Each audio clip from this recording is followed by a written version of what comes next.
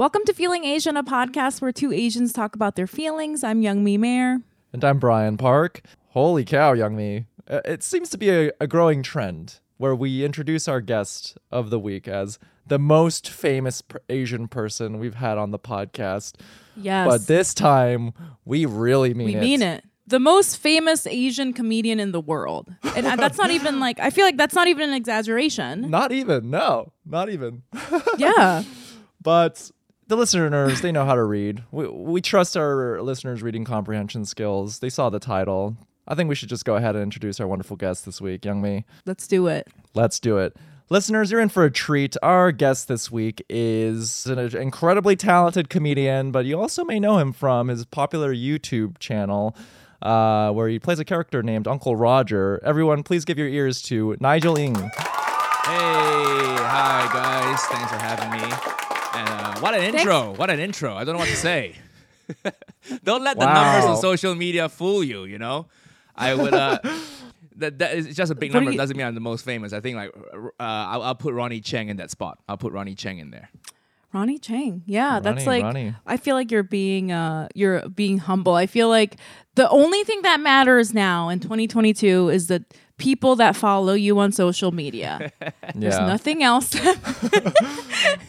What? Yeah, that's the only numbers, baby. Numbers don't lie. Numbers, baby. Showbiz. Wait, did I say your last name correctly? I forgot to ask before we started recording. What did you say? Nigel Ng?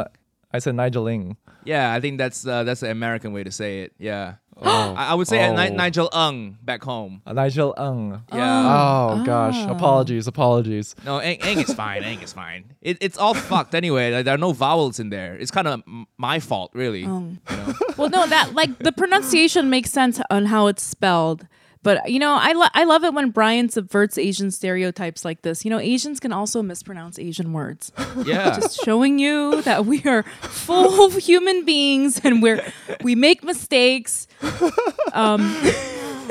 But unless ourselves. it's a white person who does it, then you bet your ass we're going to call you out on Twitter and do our best to drag you down. Canceled. If Brian was white, he would have no career after today. Racism is so rampant in Asia, man. People don't even know. People think white guys are the best at it. Like, no, go to Asia. We are the best. We hate on other Asians, right? Like Andy Wong has a big don't tell them that. Don't Nigel. tell them that. No, we can't. We can't let them know. We can't let them know. That's so funny that all this stuff is coming out right now, because I feel like this is what the episode's gonna be about. As people know, I'm sure that you did grow up in Malaysia and you're this Asian person from Asia, and there's a lot of discourse between the diaspora, between Asian people that grew up in the West or other places. And I'm really excited to get into all of that with you, because I feel like, you're someone that's experienced both of those things. But before we get into this conversation, Nigel, Brian, I have to ask you, how are you feeling? Oh, wow. I zoned out there for a second. I wasn't even... We usually ask you first, but... You were disassociating because Nigel said that Asians are the best at racism, and you were just spiraled. You went somewhere. Oh my God, I'm the problem. How am I feeling? Let's see here. I'm... Okay, to be quite honest, I've been feeling a bit sad lately. Oh no. Seasonal affective disorder, very real. When I was younger, I didn't give a shit about the weather, but here in New York this past week, I haven't seen any bit of sunshine, and it's really thrown me in for a loop, And this morning when I woke up and opened my curtains and saw how gloomy it was, just oh fuck my life. I need sun. So yeah, I'm just feeling a bit tired and a bit gloomy. It's been a busy week in terms of that's the thing though, is we're creatives, and so our work is so it should be fun, but it's also, I don't know. I go back and I teeter back and forth. I had a bunch of acting auditions, and on paper it's fun. It doesn't require that much work. What, an audition, you're just filming that's an hour, but leading up to it, I put myself through so much mental stress and just put so much mental energy into it. And in conjunction with the lack of sunshine, I'm just feeling quite exhausted and quite gloomy, but I'm glad I'm here. This is going to be a fun conversation. usually when I do this podcast, whatever like state I'm in outside of it, it sort of like dissipates because this is like I'm focused right now. Yeah. And I'm focused on the task at hand. But otherwise, yeah, that's how I'm feeling. Not my best, but happy to be here. Dude, auditions are so fucking scary. I'm like, I feel like the reason why a lot of people, I feel like, dream about being an actor or something, but the reason that they don't follow through is because of the idea of doing an audition. And I feel like you really, I know it's like just an hour or whatever, but I feel like you should really give yourself space to be like, that was fucking hard and horrible, you know? When you say audition, do you mean self-tapes? Yes, self-tapes, which is even those more are the harrowing. Worst. The worst. You gotta get a It's the friend to absolute come worst. over to say the lines to you, and you feel bad. Right? You take out that whole afternoon. Oh, even this one. For this one, all my friends were busy, so I had to do it over Zoom. So I was acting like I was acting to a MacBook that was like propped up like 8 books. It's so sad. That sounds like the worst. Oh my gosh, yeah. But Oh, I'm so sorry. the glamorous life of actors, you know, it's not all Oscars and Will Smith slaps. There's a dark undercurrent to it that is just as mentally taxing. But yeah, you know, that's how I'm feeling. How about you, Youngmi? How are you feeling? Oh my God, I have like such a funny story and I kind of wanted to share it, but I guess it's like, okay, it's tied to how I'm feeling because I don't know what's going on in New York City. I know that New York City has like always been a place full of very aggressive people. And if you live here, you know that whenever you go outside, you're going to get in the chances are you're going to get in like some sort of like argument with somebody, you know, whether it's somebody telling you to fuck off or whatever, right? It's like you always have to be like on edge because at any moment someone could be like, I fucked your mother. And you're like, who the fuck are you? Like for like cutting them in line. I'm like, I didn't even see the lines. I'm sorry. You know, like shit like that always happens here. Right. And it's interesting because, you know, I have a son, he's 8 years old and he was born and raised here. And it does not bother him in the way that it bothers me when somebody like yells at him. He's just like I remember I had this joke where we got out of a taxi and somebody was beeping their horn because the taxi was stopped. And like he started screaming at them. He was like, yeah, you're a real New Yorker bitch, huh? Like he screamed that. Your son said that? Mino, the fucking 8-year-old, screamed that at the car. And I was like, oh my. Like when I was 8, I would have shit my pants if an adult talked to me in a mean tone. Do you know what I mean? I would like cry. Right. I would like go home and it would devastate me. But Mino's just like, fuck off, what? Like that.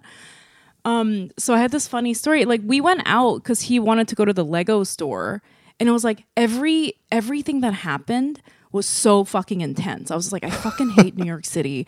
Everyone is so aggressive here. Right. So he wanted to go to the Lego store because he saw somebody on YouTube build a real gun out of Legos, and he thought. This is already I know. So he thought that they sold a kit for a real gun at the Lego store. So he was like, we gotta go to the Lego store. But he didn't tell me that. He just kept being like, let's go to the Lego store. And I was like, okay, let's go. All right. And so then I like so that then he's he finally, scamming, bearing the lead. he knows and how he's to like negotiate. He's just like looking like high and low, like he's getting on all fours, like looking for this gun kit. And I'm like, what are you looking for? He's like, a gun. And I was like, they don't have guns here, bro. Come on. And then he like made me ask the Lego store person. He was like, no, just ask them. So I was like, do you have this here? And the Lego store person looked at me like I was a fucking psycho. Like he was like, we don't support the military. He said something like that. And I was like, Wow. bro, come on. I'm just asking you for my son. Yeah. And then I'm just trying to make this story really fast. And then we went to go have dinner at Kazunori, Brian, your favorite place. Oh yeah, great Japanese hand rolls, my favorite. And it's like this, Nigel, it's like this really busy like sushi restaurant. There's always like a line out the door. And it's kind of like the clientele there is like always like these like finance bros. And it's always really busy. Yeah. And so we get in line and then there's like these 2 like finance bros and they're like very obviously high on cocaine and they're just like bouncing around, right? And then they bounce into Mino and then he starts yelling at Mino and then I got in a fight with this adult. What? And like in the middle of it, he's like being like, well, you're a bad mom and you have pink hair. Like he's just throwing shit out of his ass. Oh, wow. Okay. And so I was like, I can't do this right now. So I just like leaned in and I was like, hey, you guys, you're both like super high on cocaine. And it's like really obvious to the whole restaurant. And then they both just like immediately stopped talking to me and like turned around and tried to act normal. And that was a day in the life of living in New York City with a child. Like that's too much. Yeah, guns and that's cocaine. Wow. Yeah. That's. He's looking for a gun at the Lego store. What's going on here? I think children like guns, right? I played with guns growing up. Oh, So yeah. I think Kids there's- love guns. Yeah, Nerf kids guns love were guns. the thing. They were the jam. Kids love guns. Yeah. There's just something he about really- guns that captures our imagination. But also weird of the Lego person to make it into a political thing when you just simply He got asking real for political. a Lego gun. I don't support the military. Now please leave this establishment before I call Child Protective Services. So here, well, I've talked about this before. Mino has interests that are different than mine. I don't like guns, obviously. I don't like the military or the Titanic. Those are his top 3 interests. But he's my son, and I like, like I want him to like explore his like, you know, his personality, like find out who he is Yeah, of course. without like tainting him to think what I think. So. Right. But yeah, that was like too much. But I think that's how I'm feeling. I'm feeling really overwhelmed. And I do think that I'm not sure if it's because New York City has always been like kind of aggressive or it's the pandemic has made me more sensitive or has made people more aggressive. I'm not sure what it is, but it's very intense. I feel like every time I go out, people are like really angry. It's so hostile. I mean, just look at, if you stand on the subway platforms, everyone stands up against the wall, everyone's around beams, and it used to not be that way. There's a lot of hostility in the air in New York. So yeah, it's really ramped up. That's my roundabout way of saying I am pro Lego gun. So You're really selling New York to me here. I'm going there next week, man. Be careful. Nigel, bring your Lego gun. bring your Lego gun. Every news Get ready to article yell. that comes out from America that we get, you know, like about America and Asians in America, is about Asians getting punched, Asian getting pushed onto the train tracks. It's a Yeah. little depressing. And then I get to Chicago here and I didn't get punched. So it's like, okay, I think maybe it's a bit That's exaggerated. So that's nice. You got But the you need a Midwest better PR team, hospitality man. in Chicago. We need a better PR team. Yeah. Our PR team is doing its best to hide you from anything that's going on in Florida. So the fact that you're getting that is the PR team, they're doing their work. Enough about us. How are you feeling? I'm feeling foreign, you know, as in like I did a set yesterday. I'm here in the U.S. for my tour, right?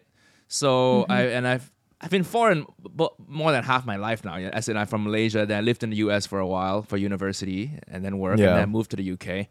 But I didn't even realize how much UK stuff I've picked up because I've lived there for 7 years. And yesterday when I was doing my set, I knew there were certain things that I had to. I just did a short 8-minute spot.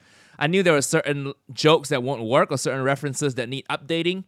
But what surprised me was even like some of the observational jokes just didn't even land because, you know, observational humor is something relatable to people, right? And I didn't even know certain things that happen in the UK don't happen here. So now today I have to be like, okay, what jokes do I need to drop? I have another 20-minute warm-up set tonight, so I get to try more stuff and see what jokes I have to adjust. But like a lot of observations I do are like about quaint British shit. Like, okay, one example. People lose their trash cans in the UK. It's a common problem. Like, you know, outside of houses, they call them bins, right? So every Tuesday when the bin men come, the garbage men come, and then sometimes you just take the trash can and put it at a different house, or they will accidentally take someone's trash can without returning it and they just ship it away. So every day every week the neighbors will complain, oh, where's my trash can gone, you know? So that in the UK, that's like a very quite universal observational thing. Everybody has had that problem. And then I brought it up here yesterday in Chicago. People are staring at me blankly. First of all, they're like, what the fuck's a bin? You know, because the word is trash Bin can. man. You lost us at Bin Man. Yeah, I know. So it's like that. I thought bin was universal because you use the like Windows 95. Isn't that like a recycling bin? So I thought that was universal, True. isn't it? So I thought the word bin was universal. So I was wrong on that. And then apparently Yeah. people don't lose their trash cans here because yours are like bigger, you know, the metal ones. Yeah. They're outside buildings. So there's Yeah. little things like that. All the quaint Oh. British shit. Damn, have to. man, that's some quaint British shit right there. Getting your bin stolen. I know. Is that the kind of issues that Asians in the UK have? Because we're just like, we're getting stabbed. You're like, my bin got stolen. Yeah, in general, it's pretty peaceful. I actually got punched in the UK. You know, you don't hear about like COVID hate. Whoa. Yeah, Wow, I what talked happened? about it in an old podcast episode. This was 2 years ago now. Mm-hmm. I was just walking on the street. I was almost home, and then this guy on a bicycle, he saw me, he jumped off his bike, and then just walked towards me and started like punching me. And Wow. suspected COVID hate crime. You can't really prove their intention, right? And like, we couldn't Right. find the guy Mm-hmm. afterwards. Damn. Yeah, There's a lot of hate since- there. He got off. He was already on his way to somewhere, and he got off his bike and then walked Yeah. to you. He made a detour. Damn. Yeah. He was rushing somewhere, and he made a detour. If you replace the bin material with what you just described, way more relatable in America. Yeah. That's So another sad. bit of mine too. I do that in my show too. Yes. So, Oh God. but the So bin sad. stuff. Oh. You know, as a comic, sometimes I'm very proud of myself when I write something observational that's not like about how foreign I am. It's about like just me living in a local community, because you feel like, you know, you belong Yeah. here. Oh, I notice things that you have. I have the same problems you have too.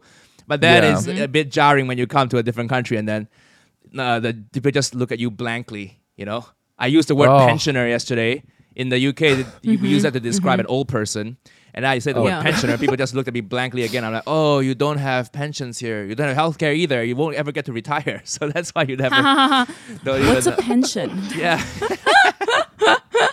That's so funny. What a horrible feeling. No, like I would say the worst that I've ever bombed is, you know, I had to do a show like where the average audience age was like 60 years old, very blue collar, and so much of my material is reliant on like, you know, just millennial neuroses, and I've legit had an out of body experience because I'm like, everything I'm saying here is just foreign and alien, and you're not laughing. I don't want to be here. Let's just power through the material and get on with Oh, our that's the lives. worst. Like you mentioned, I don't know, what was something you mentioned, like therapy. And then 60-year-old guys are They're like, like, what? Oh, 100%. No.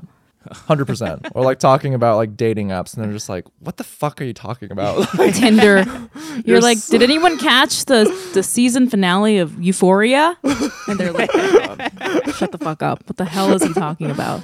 it's like I'm up here doing some real Carhartt shit to people who actually are like reliant on it to do their jobs. Brian's doing his hot beanie bit. It's like, you know, when you roll your beanie up 2 times and more girls want to suck your dick. It's like, okay, no. But Nigel, you know, we're honored to have you on the podcast. course. The most famous Asian comedian, toe to toe with Ronnie Chang. Yeah. You know, for our listeners, like you've amassed a large online following with the character Uncle Roger. But before that, you had success as a stand-up comedian, and you know, you've made appearances on BBC, Comedy Central, and you know, you won the Best Newcomer Award at the prestigious Edinburgh Fringe Festival. And you know, currently now you're on tour doing stand-up, and we're wondering, like, how has the reception been from fans who might know you only as Uncle Roger? I'd say it's been great, because I was half worried that, so the tour show, the format of the tour show, I opened the show as Uncle Roger, and then my support act, my opener comes on after Uncle Roger. Then we have an intermission where I can get changed, and then I come Yeah. on as myself. Right. So I was half worried that people would just leave after the Uncle Roger section. You know, they'd be like, we saw him now. Yes, he talked about fried rice and roasted us. Great, we got all you wanted. Let's go. But Right. fortunately, people stayed for the show, and I have to say I am a stronger stand-up than Uncle Roger is, because I've been doing stand-up as myself for way longer, right? Yeah, of course. So yeah, I'm glad people stayed, and I'm glad the reception has been good. Yeah, of course there are some people out there who will never come see me do stand-up because they like me as Uncle Roger only, Right. and that's Right. but that's fine too. You know, there's an enough percentage of conversion to the stand-up, which still allows me to tour. So I'm very fortunate. It's been good.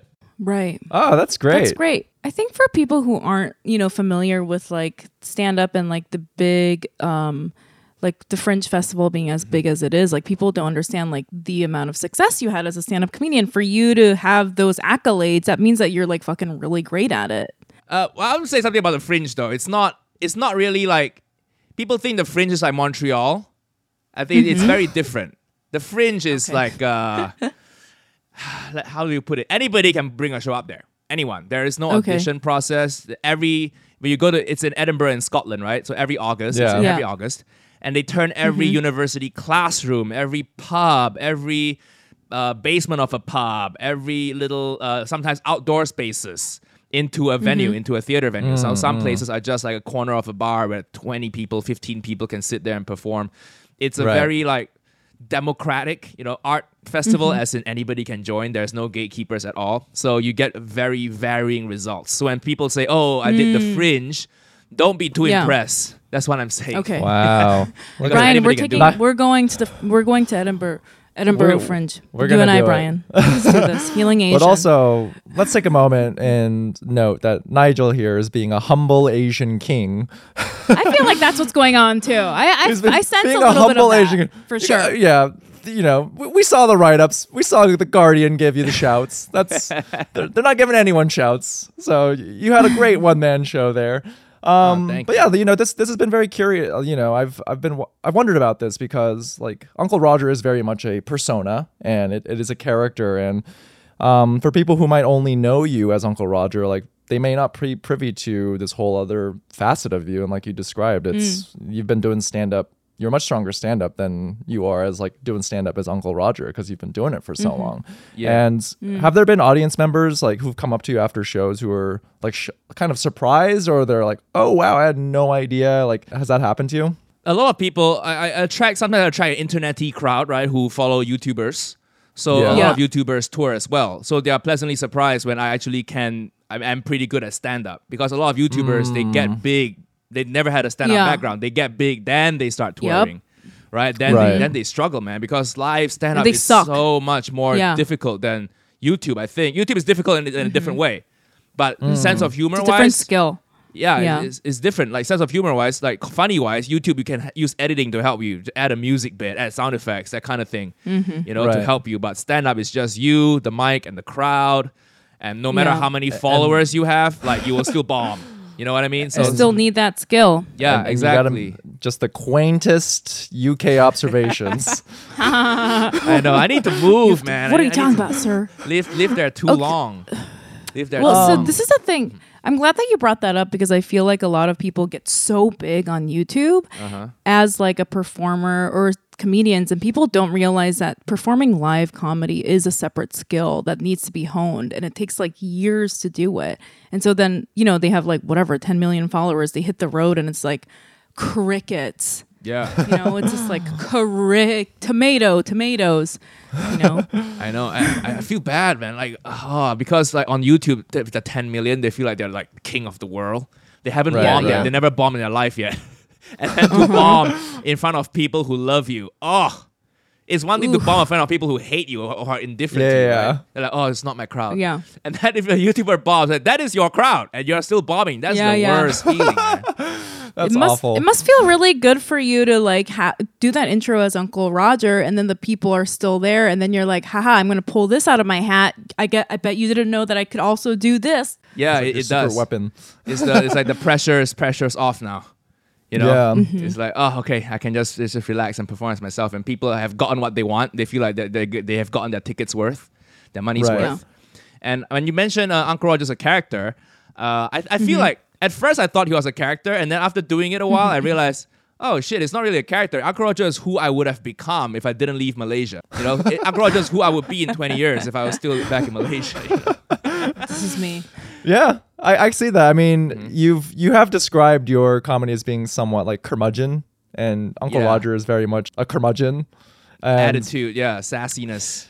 The Asian uncle sassiness. Who is Uncle Roger's audience on YouTube? Does it skew young? Yeah, what's your demo? It skews young because YouTube skews young. Yes. Right. And I mean, I guess I'm also biased, right? Because younger people are the ones more likely to leave comments and join your Discord and participate in the discussion because they're all jobless and unemployed, so they have time, right? But I think Right. I have when it comes to the stand-up, it's people of all ages, man. You know, I get people who are born after 2000 in the 2000s, and which is like, wow, how you even allowed to be here. I have also like people closer to my parents' age, 40s, 50s, and also people around my age, 20s, 30s. So I think it's everybody, but on YouTube it skews young because YouTube skews young. I imagine it must be like a really fun experiment, but also a fun challenge in some ways to see like, okay, does this audience who loves me for Uncle Roger fuck with my stand-up, where the audience may not be like totally tailored in that algorithmic way, Yeah, sometimes they get surprised because in my stand-up it can get a bit dirty, it can get a bit on the edge. I try to go a little bit slightly provocative. Some jokes, not every joke. So they get a bit surprised, and their parents will bring their 14-year-olds. They're like, "Oh boy!" Oh no! I have to explain to him what a dildo is on the car ride back. Oh my god! Oh no! Well, I'm always really fascinated by stand-up comedians specifically that become famous on larger platforms where they're a little bit more like wholesome. Like like Bob Saget. Do you remember like how he used to host like America's Funniest Home Videos, and that's how everyone knew him, like as this like and he's dad, the Full House dad guy. Yeah. But then his stand-up was like just like really the fucking most intense. It was very, very crass. And so I was always like, I wonder what it felt like for people that went to Bob Saget shows, because they were like, it's probably like people in the Midwest that like these like old like people, and they're like, oh, I love this wholesome let's dad. go see and some then you wholesome get there comedy. Yeah. talking about like jerking off into someone's ripped open neck. I don't even know. He got really weird with it, right? And I think that was part of, I feel like for him, that was part of his act though, like to come off as this wholesome person and then just like come in with the weird stuff. Oh yeah. For me, fortunately for YouTube, I get to control the type of content I put out. So the Uncle Roger videos, they're not completely clean. There's some dirty jokes in there. Yeah. As any for sure. middle-aged Asian boomer would tell that kind of dirty jokes. So Yeah. there's a little bit of that. And I'm just less extreme. Bob Saget's very clean, and then R.I.P. Bob Saget, very clean on TV. R.I.P. Yeah. Very dirty Respect. on stage, right? I'm like less extreme. I'm kind of dirty on YouTube, a little bit more dirtier on stage. Yeah, and I also feel like because of the internet and how much we're seeing of people, because it used to be like performers, we would see them like 1 hour a week and then they disappeared from our consciousness. But like with the internet, we're always in front of people. And I think that there's more of an openness to have like a fully fleshed out human being. Do you know what I mean? Like, yeah, they're okay with, I think that's important too. With the internet, that realness that people never got from traditional media and TV and stuff, because it's also filtered and they all become presenters. In the UK, like a lot of comics got big, and then the biggest thing they do, they host Masked Singer, and it's like that is the most. Kudos to you. Gets paid a lot, but get that money. Yeah, but it's the most sterile thing, isn't it? You can't really have a personality on Masked Singer. Yeah, no, nobody wants to see your personality on the Masked Singer. No, just read the cue card and shut up. That's what a presenter's job is. Nigel, it goes without saying that your Uncle Roger character is beloved and adored because, like we said up top, numbers don't lie. But he's also no stranger to criticism. And, oh boy, yes. In I past get canceled interviews, once a year on average. So yeah. And I want to emphasize, it's not like a big Me Too cancellation. It's more like shit I said, or that kind of shitty jokes cancellation. So yeah, I mean, I've seen some of your videos where some of the cancellations come out of the content of Uncle Roger's jokes or the jokes you make in character. Like I think most recently there was a joke about Russia, and you had to make you had to make a response video to it.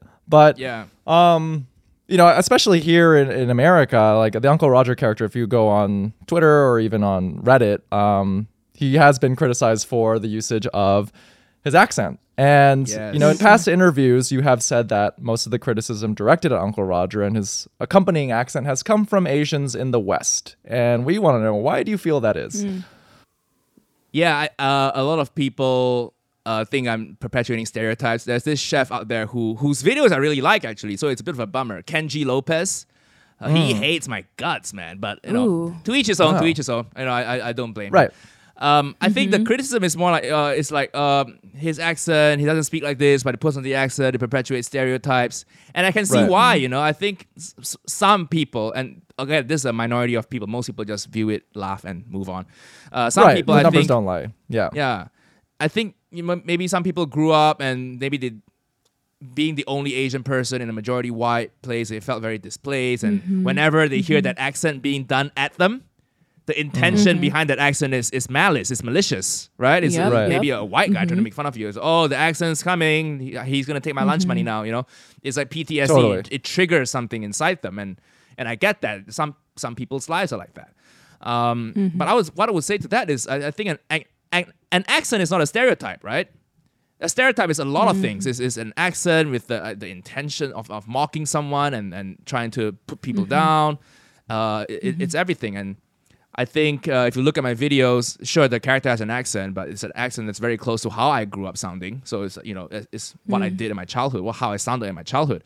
And also the things I talk about, it's like Asian culture shit, How else can white people learn about galangal? Like Asian ingredients and rice cookers and MSG. All that stuff. So that's the criticism, really. I think people think it's a bit, I don't know, perpetuating stereotypes and making us look bad and come across as, they think like some white guy's going to be, Chinaman speak funny. They'll watch an Uncle Roger video and then use that accent to mock other Asian people.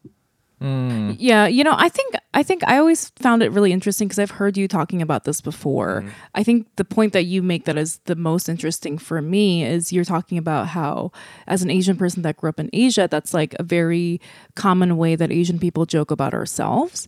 And, like even in Korea, you see the comedy there, and it is very like making fun of our culture for our people because there's a safety in understanding that your audience is you, right? It's just Korean people watching this. So if you say something funny about how like Koreans are cheapskates or whatever, it's just other Koreans being like, yeah, ha ha ha. But then, and I know this is like this is like such a big conversation with all like marginalized groups, like, and we all know what happened to like Dave Chappelle back in the day, where he had this realization that he was like, what I'm assuming is he was doing these jokes, which he meant for like the black community. And then one day he realized that the room was full of white people and they're all laughing at his community. And he had this like big thing that made him feel bad. But I like struggle so much with thinking about this because number one, I think the most important rule for me is I never want to tell an Asian person what they can and can't do as a creative. That's like, that's not my place, and I respect everyone to make their own like assessment on what they're doing to help and harm the community, especially because I feel like I really truly believe this, that you're never coming at it from a place of like condescending our community. It's almost like you're coming at it like from a place of love and respect. And that's how I joke, like how I joke about my mom. And it fucking sucks when I make a joke about my fucking Korean mom and like Korean people get it and we're like, ha ha ha, respectfully laughing. And it fucking sucks to then see like somebody that's going to take it and go somewhere fucking weird with it. But I just don't have any control with like over that. Do you know what I mean? Yeah. Whatever you put out, you can't really control what people will do with it. Right? Totally. Otherwise, Yeah. Totally. as a creative, So you'll just be complicated. paralyzed and you won't ever put out anything. I've had like a whole arc and like complicated feelings like surrounding this Uncle Roger character, because what you described, I very much fit into that mold of Asian American, where like I grew up in a predominantly white community. I had like Asian accents thrown at me as a form of like discrimination, and it was always used like with hostility and malice. And so like you described, it's like a trigger for me where immediately I'm like, really? And so I've known your work for a long time, Nigel, where like I loved your stand-up, and then when I saw the Uncle Roger character, before even watching any of the videos, I was like, oh man, like why we gotta do the Asian accent?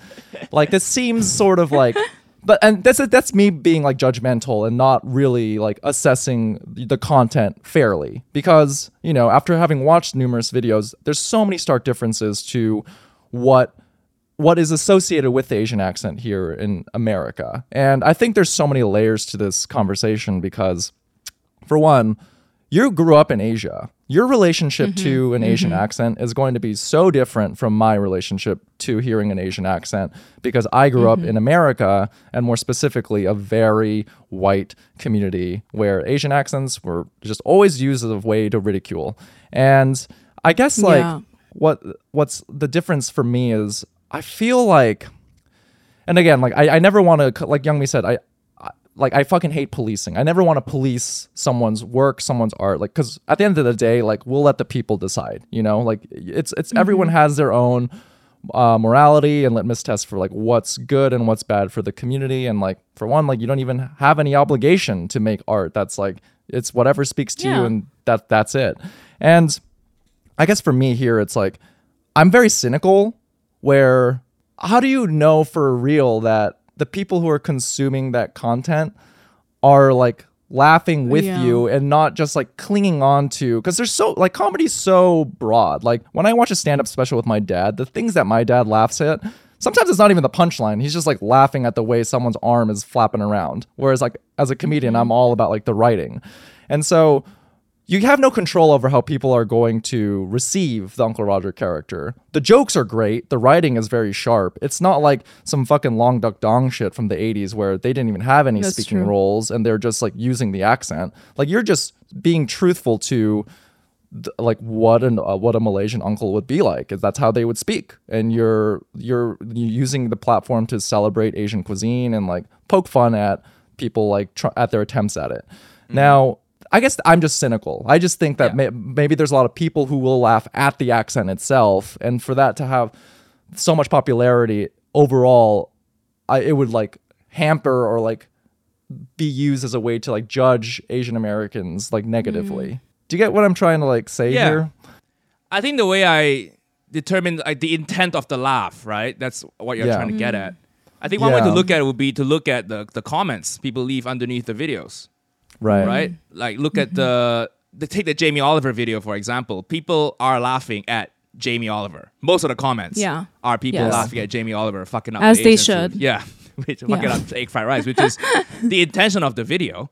And will there be people who are just laughing like, haha, Chinaman speak funny? Of course. But I think based on my experience looking at the comments, I don't look through every single one, but I open up the YouTube studio and I check the comments, and it's very, very a very, very small percentage, and those people, they probably won't subscribe to it. They'll probably like, watch once, Chinaman speak funny, move on, right? They won't be invested in like, the cooking technique. They won't subscribe and come back for more, I don't think. And based on the comments they leave, it's very few people leave comments like that, fortunately, which is nice. And I think that's also another good thing about YouTube and versus the Chappelle incident. Not incident, but Chappelle's experience. Ages ago, he was making Chappelle's show, right? And with this kind of big network thing, you have very little control over the final creative output, right? Sure, you write it, you act in it, but like the filming, the editing, the way it's packaged, everything is so controlled by the executive, the suits, I like to call them. But with YouTube, it's me filming it, me writing it, with some help from writers and my comic friends and chefs. Me filming it, me editing it.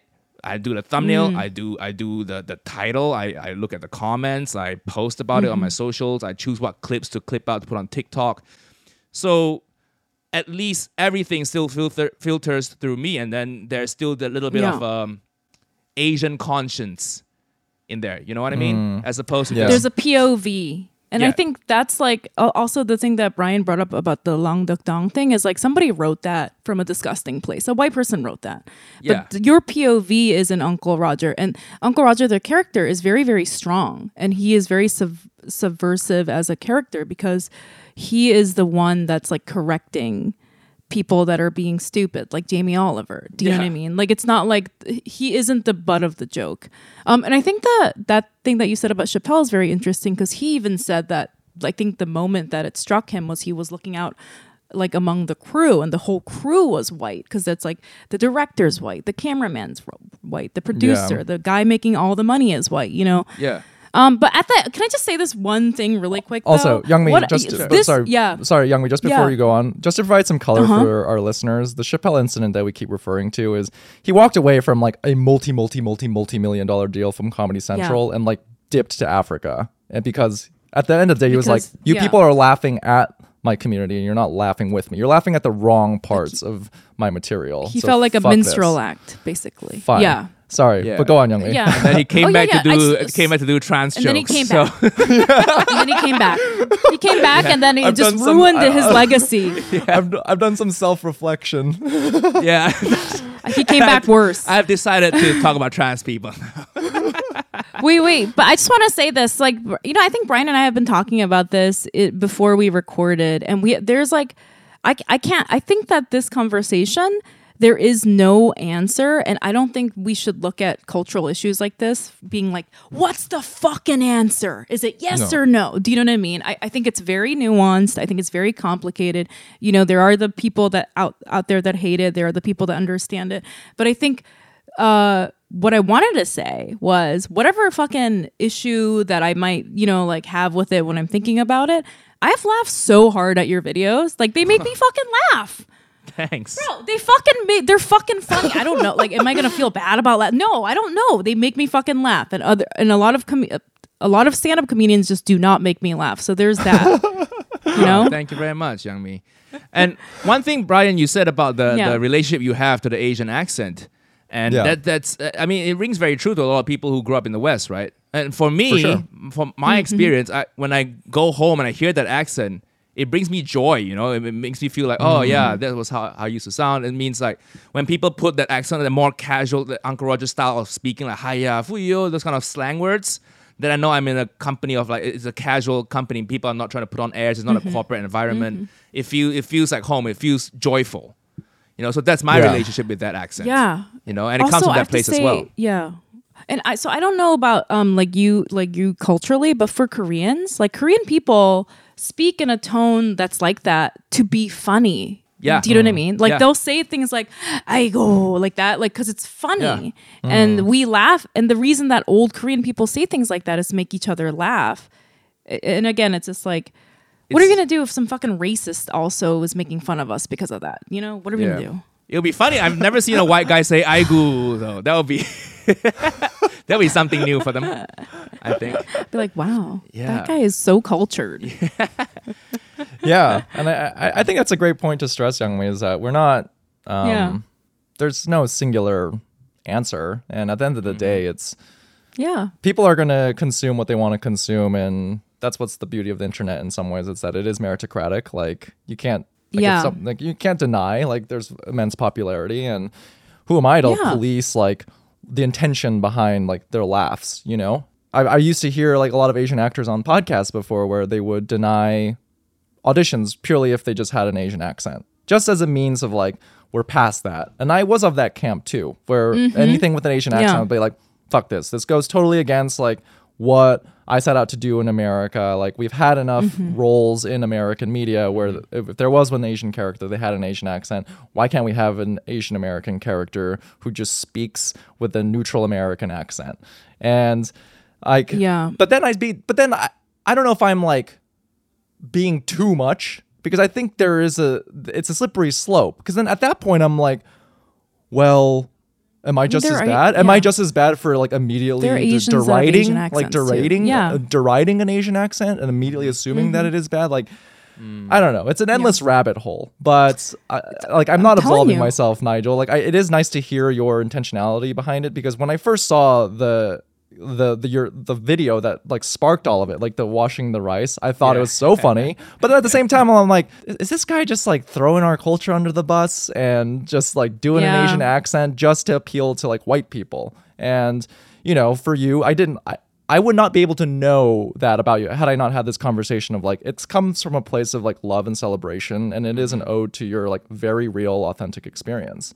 And if I'm just like an internet warrior, I wouldn't know that. Yeah. I would just like project whatever my policing like mentality is. But also it's written so well that like I think that it would be hard to see like because your jokes are written from this perspective of like Uncle Roger always having the upper hand and power. So I think that is also subversive in itself. Can I? Yeah, I try, and I actually personally I do enjoy. I love Asian food, and I love how it's made, and I've learned so much from it. And you know, like you learn how ramen's made, and then Uncle Roger's like, yeah, I need to shit on these chefs who attempt to make ramen, these Western chefs. And another thing about the putting our own culture down for for the white gaze, so to speak, right? Very academic, very very very lefty term. But I've heard you can put your own culture down without putting on the accent too.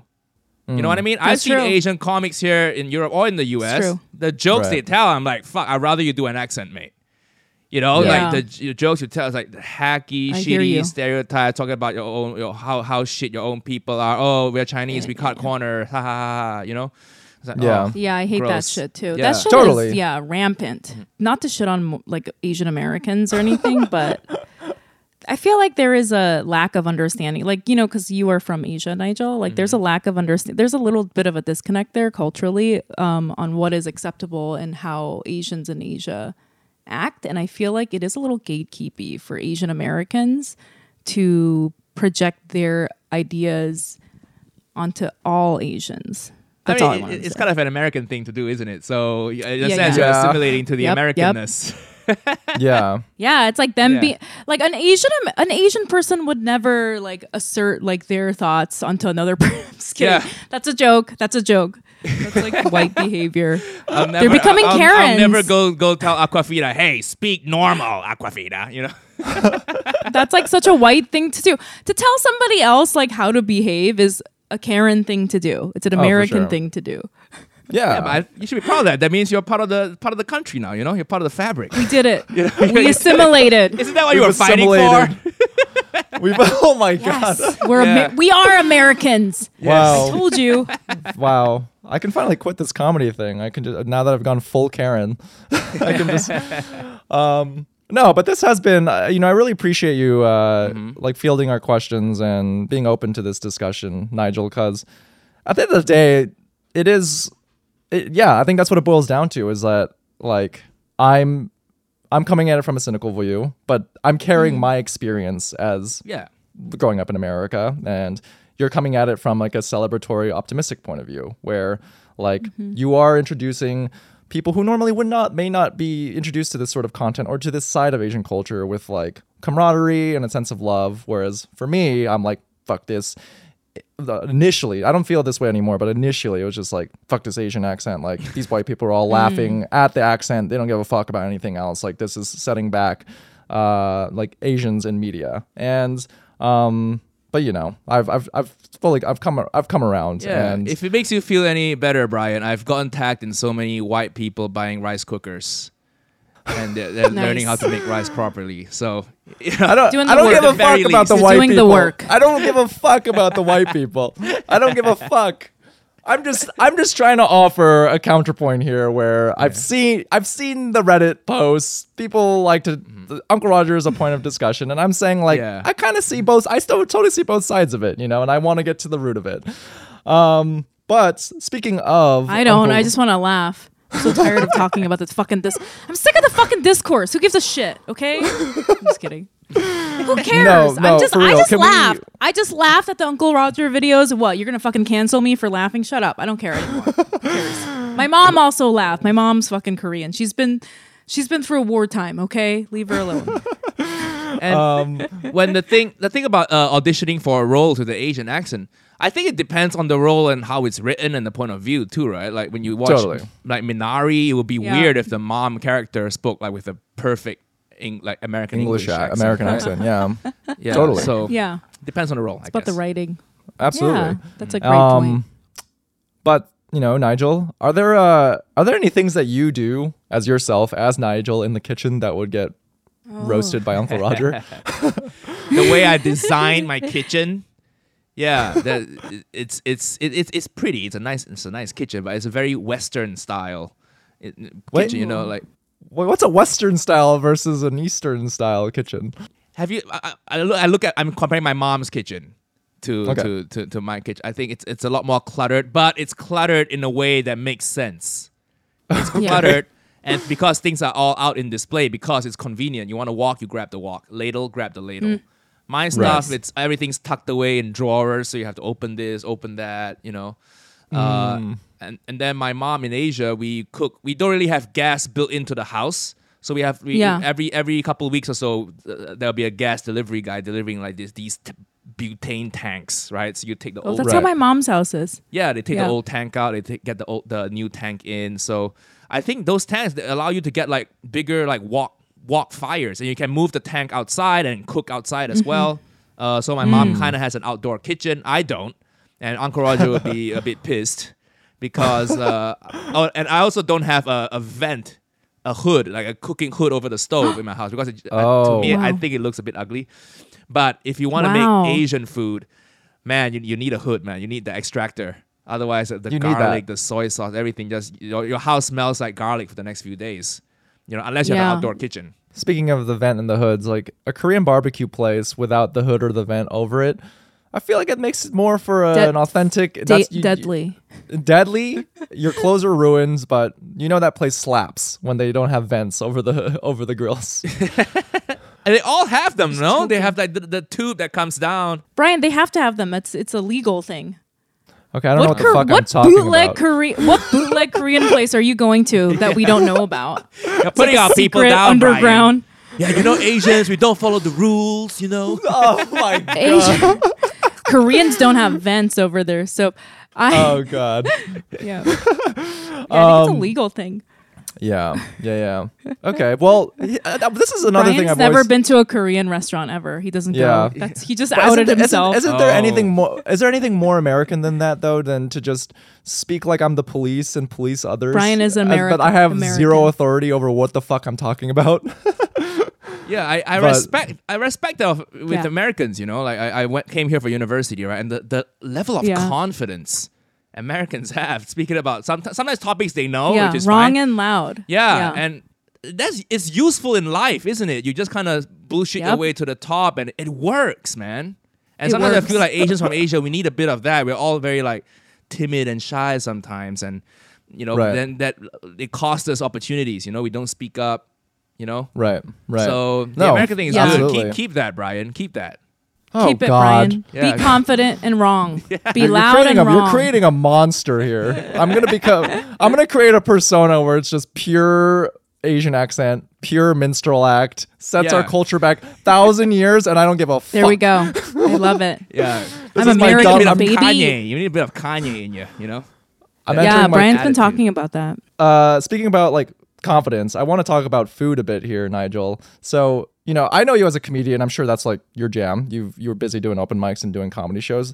Mm-hmm. Like, are you a great chef? Because these videos, like, it requires a very specific knowledge, and I'm sure there's like a magnified lens where people really need to make sure, like, is Uncle Roger doing his shit right? And how, like, what's your relationship to it? Are you naturally just like a good cook always? Have you always been that way? I'm a decent home cook. I'm an okay home cook level. You know, I used to think I was a good home cook, and until I started making these videos and I see how the pros do it, and I'm like, wow, I have so much to learn. It's like, what do you call it? The opposite of the Dunning-Kruger effect or something, right? The better you are at something, the more shit you realize you are. Yeah. So that's where I am. I would say those videos would not be possible without the help of my chef friends and food other people who are also very passionate about food. You know, whether or not they're chefs.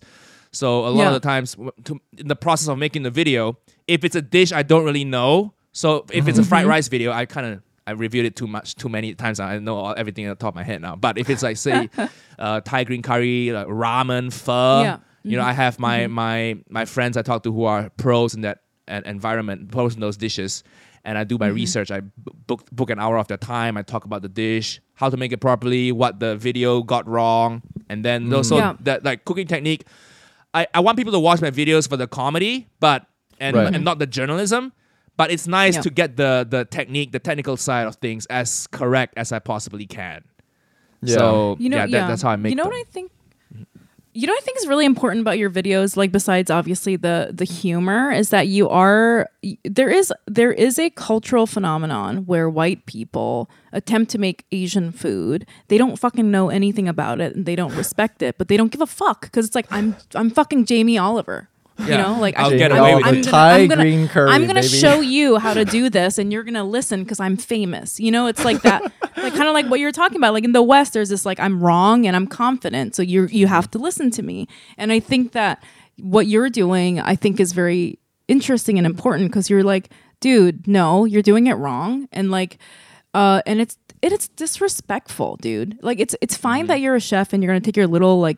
You can make your little take on a certain cuisine, but these are the same people that if I fucked up bangers and mash, they would call me like, they would like cancel me on. If I fucked up their fucking beloved bangers and mash, I'd be like canceled forever. Do you know what I mean? It's like when you're talking about another person's culture, it's almost like, you know, like when you are like talking about French food, you have to be so on top of everything or they will literally kill you. The French people will kill you, right?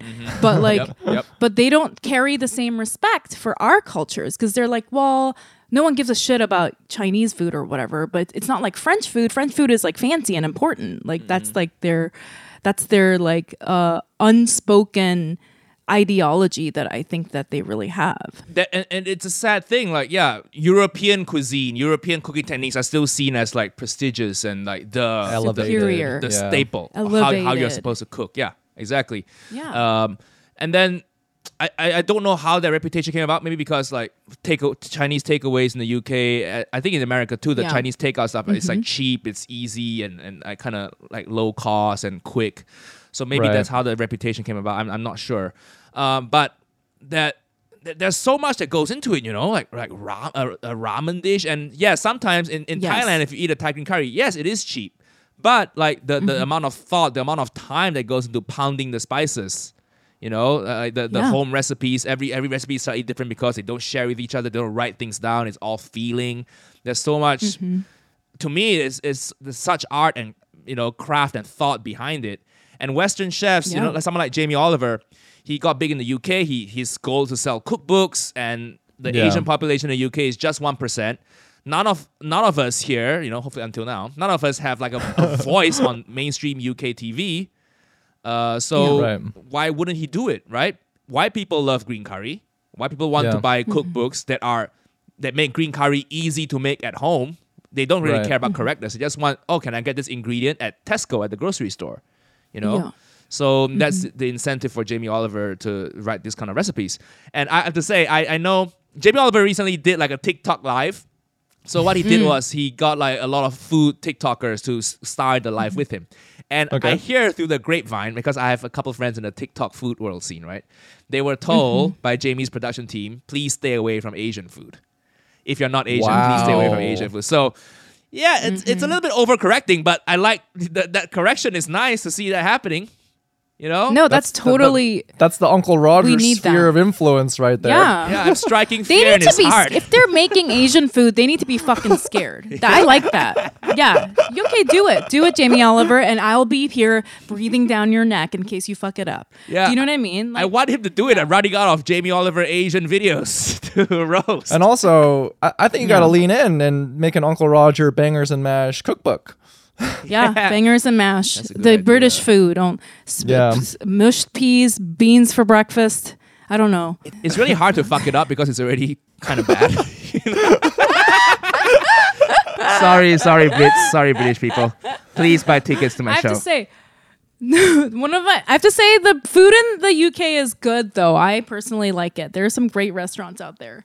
yeah. That's all I'm gonna say. There's some great restaurants, but like Yeah. quintessential. If you leave London, you know, if you're not in Yeah. London, the British food you get, you know, is ooh boy. Yeah. Speak on it, Nigel. We want to hear this. Beans What's on the- toast. It's just the mushed beans. Beans Yeah, on toast. They yeah. have to really. They have to stop. I know, and the beans come from a can. You know, it's some Heinz. Help me. The bacon's soggy and thick. You know, American bacon is like next level. It's so good, man. When I leave America, the thing I miss most is bacon and LaCroix. You know, Oh, I'm very basic, but yeah, wonderful pairing. Everything in UK. If you leave London, it's like, whew, boy. Yeah. And as an American who has spent almost zero time in the UK, I have it on authority to say that UK food is bad. And I'm saying it loud. Tell them, Brian. And with conviction. I love how they tried to like tell you something. I love how they were trying to make Chinese food. That's like hilarious, actually. Yeah. Well, Nigel, thanks for indulging our questions thus far. But we want to move into our next stage of our podcast, a little lightning round, get to know you on a little deeper level. Nigel, what is something you're loving right now? What am I loving right now?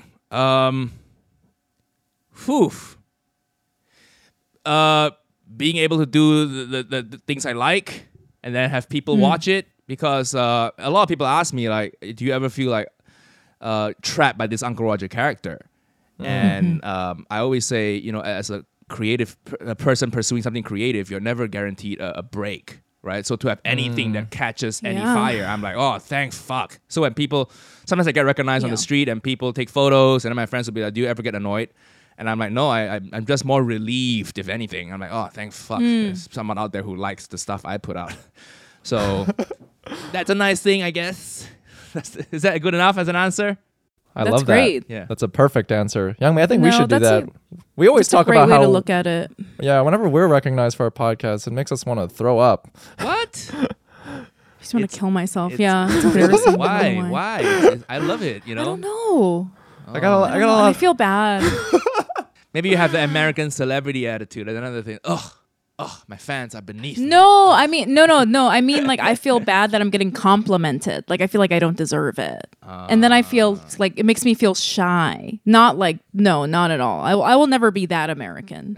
I feel like, oh, like I don't deserve your respect or something. And then I feel bad because I feel like I'm acting all shy when people come up to me, and then they're reading that as me being like fucking snobby. Do you know what I mean? Where I'm like, thank you, but they're probably like, like, do you know what I mean? Complicated. Conversely, what is something you're hating right now? Hating. Is that the same question as the ashamed thing that you paywall, or is this something different? Totally This is different, different. baby. Oh, Something shit. you don't like. That's No something I pressure. It can be very, Yeah. it could be very Put basic. on your It could be put on your mushy Karen fried wig. rice. Just be as messy as you want. I'm traveling a lot for my tour right now, right? And the tricky thing is I don't know how to pack for cities with really different weather conditions. You know, Yeah. I'm here, Philly, then Chicago, Philly, then New York. Okay, that's coldish. And then Dallas and Houston. So now I got to pack like what do they wear there? Shorts, and t-shirts. I've never been. And MAGA hats. I think touring is MAGA. I actually wanted to make like a red cap that says "Make MSG Great Again," But I think Nice. it's a bit too late now. He's not even in the office anymore. I feel like touring. It's been a dream of mine. It's been a goal of mine to do a kind of big tour like this. But it gets kind of lonely sometimes. You're in a new city. You don't know anyone. And in Chicago, I have friends, but I worry like Dallas. I don't know anyone. Houston, I don't know anyone. And so I wonder what it's gonna be like. And I would like to be able to see the city a bit, but because of the tour schedule, and I still have to work and write, right? So I won't get to see the city as much. So I wish touring were more glamorous. I wish touring was how I envisioned it to be instead of the reality.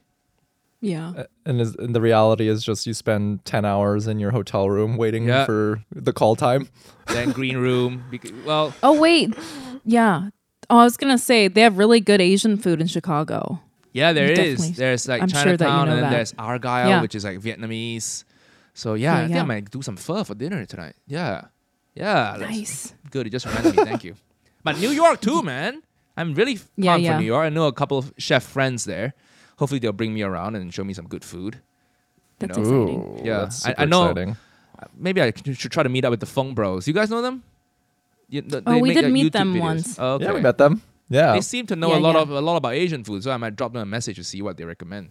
I was gonna say I didn't match with them, but once I saw one of them on like a dating app, we didn't match. But I just saw them. But did you swipe right, or No, I was like no. But Why? I just wanted to say that. What do you have against know. YouTubers, young me? Does that Well, I bleed? just felt like weird. What? If and when, I don't know what your relationship status is, Nigel, but if you Single. are on the apps, Yeah. if you're on the I'm apps, not do on the people apps. recognize you from Uncle Roger? Yeah, they do, and I got banned from Hinge because of that. I'm not on any apps now. What? What? Yeah, because You got Hinge, banned from Hinge? you can't really get verified. So Hinge was thinking I'm impersonating Uncle Roger, Oh, the shit, really? really? Wow. YouTube guy, because people reported the profile. They couldn't believe it was me on there. So now I'm not on the Oh apps, my. and I need to get back on there because the people you meet, not from the apps, are oof boy. At least with the apps, there are some guardrails, and like you can see the age and what they do and Right. what they answer. But sometimes you meet people like from shows and stuff. It's oh boy. No, yikes. It's even scarier, man. You've been on gosh. dates with people that you met at your shows?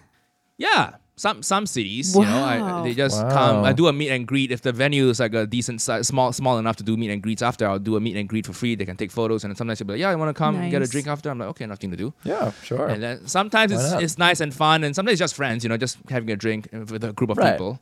But sometimes Yeah. it becomes more like a hookup situation, and you don't know their background, and sometimes it'll be a little bit insane, Not everybody. I know there's like Oh. cliche girls are crazy, So- but they're not all crazy, and men are crazy too, But sometimes it can be just a bit much and start texting you every day, and the problem is too, it's very easy to find out where I will be, So that's something I worry Yeah. about. If someone's really intent on like hunting me down, they can Yeah. just search my name, tour, and then okay, he's gonna be here, this venue at this time. So that's something I Right. worry about. And then I think if that's they know where I yeah. live, they could give it out to the press, and then I know I Totally. might have to move. So boy, I mean, this is a conversation that I see on TikTok more as like this idea of parasocial relationships, and what does that mean? Yeah. Parasocial. it's like a unidirectional. So people Yeah. have consumed your content, they fill in the gaps and feel like they really know you, but Like they're your friend, It doesn't go. but It's you not don't know them. reciprocated. Like you don't know them, and so it's It's a like this, one-way relationship. Yeah. Yeah. So what's the Yeah. solution here, guys? You're in a similar position, What's the solution here? Well, I was gonna say that I think not that everyone that does this is weird, but like I think somebody that goes to a show and tries to romantically pursue the performer, that is a weird approach and a weird dynamic. And I think because of that, the strangeness of that dynamic, if you do end up interacting with that person, it's gonna be a little weird. It's almost like not all the time, but most of the time when people reach out to us to be a guest on the podcast, most of them are like kind of weird. Not Well, all the time. that's but what I it's did just though. That's exactly what I did. well, no, but like no, not you, but just that. But I mean, okay, but let's be honest here. Like you are famous. Do you know what I mean? Like obviously, you are an established And comedian, we but it's are like clout sometimes it's like- chasers. but like sometimes it'll just be like a random the concept of a random person going to a platform being like, put me on as a guest, and I'm like, who are you? Like that is just like do you know what I mean? Like it's Yeah. kind of like a weird Yeah. thing to do. Yeah. So like it's a weird Right. thing to go to a comedy show and try to like hook up with a comedian. I don't know. Not really, I guess. I guess that's societally acceptable, but I don't know. For me, that would be a red like flag. it's not it's not uncommon, but I see your point, Youngmi. It just does Mm-hmm. invite more risk because there's like the knowledge base isn't the same, and I don't Yeah. know, Nigel. I met my girlfriend on Hinge, so I guess my advice to you is you gotta write Hinge and Hinge. sort it out with them. Oh god. Email, yeah. I bet you can email them and tell them It's like because let me back in. yeah. But I Yeah. will say, Can I add something too? Like Please, sometimes please. I used to meet people from. Sometimes I get the occasional DM slide, right? And I would say, yeah, Mm-hmm. when I was at like 20,000, 50,000 followers on Instagram, sure, it's this guy does comedy and he sort of has a small following. The DM Sure. slides I got when I was at 20K and the DM slides I got now, the people I go out with, like they're a bit more insane now. And I was thinking to myself, like, if someone's like willingly DM someone with like 1 point something million, 1 million followers, that's a little more, I don't know, the type of That's- people who would do that. but you gotta versus- shoot your Kanye shot. level. You gotta shoot your Yeah. shot too. I You know. gotta shoot so your shot too. I'll just stay alone, man. I'll just stay alone for the time being. It's No. But it's I will easier. say though, for the record, our listeners, our listeners are the best. They are certified, They're cool. not insane. They're cool. Okay. If you and- DM Vouch me for and them. I see that you follow Feeling Asian podcast, I'll entertain that, I guess. Wow. Yeah. So so you're saying the They're the- DM, Nigel, yes. the DMs are open for Feeling Asian listeners. Oh. Nice. Yes. Well, this leads us to our next question because we're cooking here. We're cooking with fire. It's getting juicy. Our next question, if you want to hear what Nigel is ashamed of, you're going to have to subscribe to our Patreon at patreon.com/feelingasian. And let's get juicy here, Nigel. What is something you're ashamed of? I feel like my whole life I just been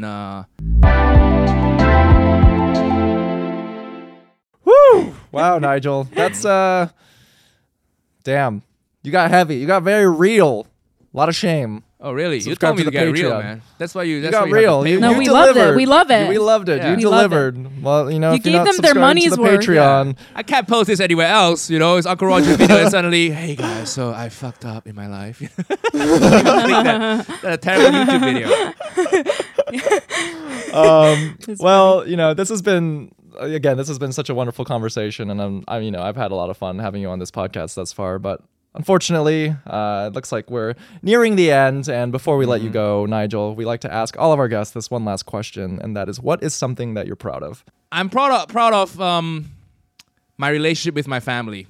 You know, of course, I'm proud of the career as well. But I think it's a less interesting answer. I think we've lived apart now. I've left Malaysia now since 2010, so it's been Wow. 12 years now. You know, but every time I go back home, there's still, it's so joyful and nice to see all of them. And sometimes families, especially, like I know a lot of my Asian friends with big family problems and money problems, and they have quarrels and fights in their families. But I'm glad I don't have that. I had a really good childhood growing up. You know, my parents weren't rich, but I know they tried their best, and you know they hit me and stuff. But I know they tried their best, and I could see the intention and the love behind every smack. So I'm glad that Yes. when I go to therapy, I've gone to therapy before, and it's never them. I never blame them because I know they tried their best, and I'm who I am today because of the effort and the sacrifices they made. So and now I'm just trying my best to give them as good a life as I can. You know, like the typical immigrant. Yeah. I send money back home every month. Nice. Wow. Just try to help them out. You know. Yeah. So I'm glad I still have that good relationship and a good family connections. You know, it's a nice thing to have every time I go home. Oh, that's great. Yeah, Do you have that's a lot of great. family in Malaysia still? Everyone's back there except my brother who's in Japan. Yeah, I have no Oh, wow. family in the UK, no family in the US. So Wow. everybody's back Wow. in Malaysia. That must be Yeah. hard. Yeah. But you know, you're chasing this dream, and if you want to do stand up, any sort of entertainment, and you speak English, you know, you have to be in the Western world, I think, or Yeah. Australia. Yeah. You know, but who wants to go to Australia? Don't even get me started. Ron- Don't even get me Ronnie started is on very Australia. vocal about his disdain for Australia. Yeah. That's why he lives in New York now. You know, Yeah. so that's the ceiling. New York, the place that we're getting punched and stabbed. He's like, this is way better than Australia. Is it really that bad? How bad is it? Like, No, do you it's not fear that bad. when you walk out? No, right? Do you I mean, I don't know because, like, I mean, we've seen shit happen all the time. Yeah. Brian and I have experienced things personally, but like, also you got Yeah. punched in the face for being Asian, allegedly. Yeah. So who knows? You know, and, It's just the and thing, I'm always it's like- stuck in that place too. Like, is it because Yeah. I'm Asian or is this something else? So who knows? Yeah. Yeah. Eh. Well, On that note, I told you we had a lot in Thank common, you. Brian. Yeah. oh gosh. Well, we definitely gotta hang out and get a drink when you're in New York. Thank you for doing the podcast, and for our listeners Thank you. out there, where can they find you and your work online? All my social media handles is Mr. Nigel Ng, MrNigelNG, Twitter, TikTok, Facebook, YouTube, everything. I make the Uncle Roger videos, so you can search Uncle Roger on YouTube. I also have my own podcast. It's called Hiya. You know, it's Uncle Roger's catchphrase, but it's me on the nice. pod. HAIYAA, Hiya podcast, which is just me and my producer riffing and talking about my life and trying to make it funny. So check me out on all those platforms. I love it. And what about you, Youngmi? You can find me at YM Mayor, TikTok, Young Me Mayor. What about you, Brian? You guys can find me on socials at It's Brian Park, and follow our podcast on socials at Feeling Asian Podcast, you know, YouTube, TikTok, Instagram, wherever you get your podcasts. And yeah, be sure to like and subscribe. And before we let you all go, it's time to do some Patreon shout outs. And just as a reminder, if you want to support the podcast, you can do so at Patreon at patreon.com/feelingasian. Check it out. We have different subscription tiers, but any donation amount gets you a shout out on the podcast. And without further ado, the first shout out for this episode goes out to Hochi Manglapus. Hochi Manglapus, keep doing you. I'm going to guess that you are a product manager. I know I say product manager a lot, but there's a lot of Asians who work in tech, and you're a product manager at Google. So you're killing it. You're making a great salary. You got great benefits, great bonuses. But most importantly, thank you for supporting the podcast.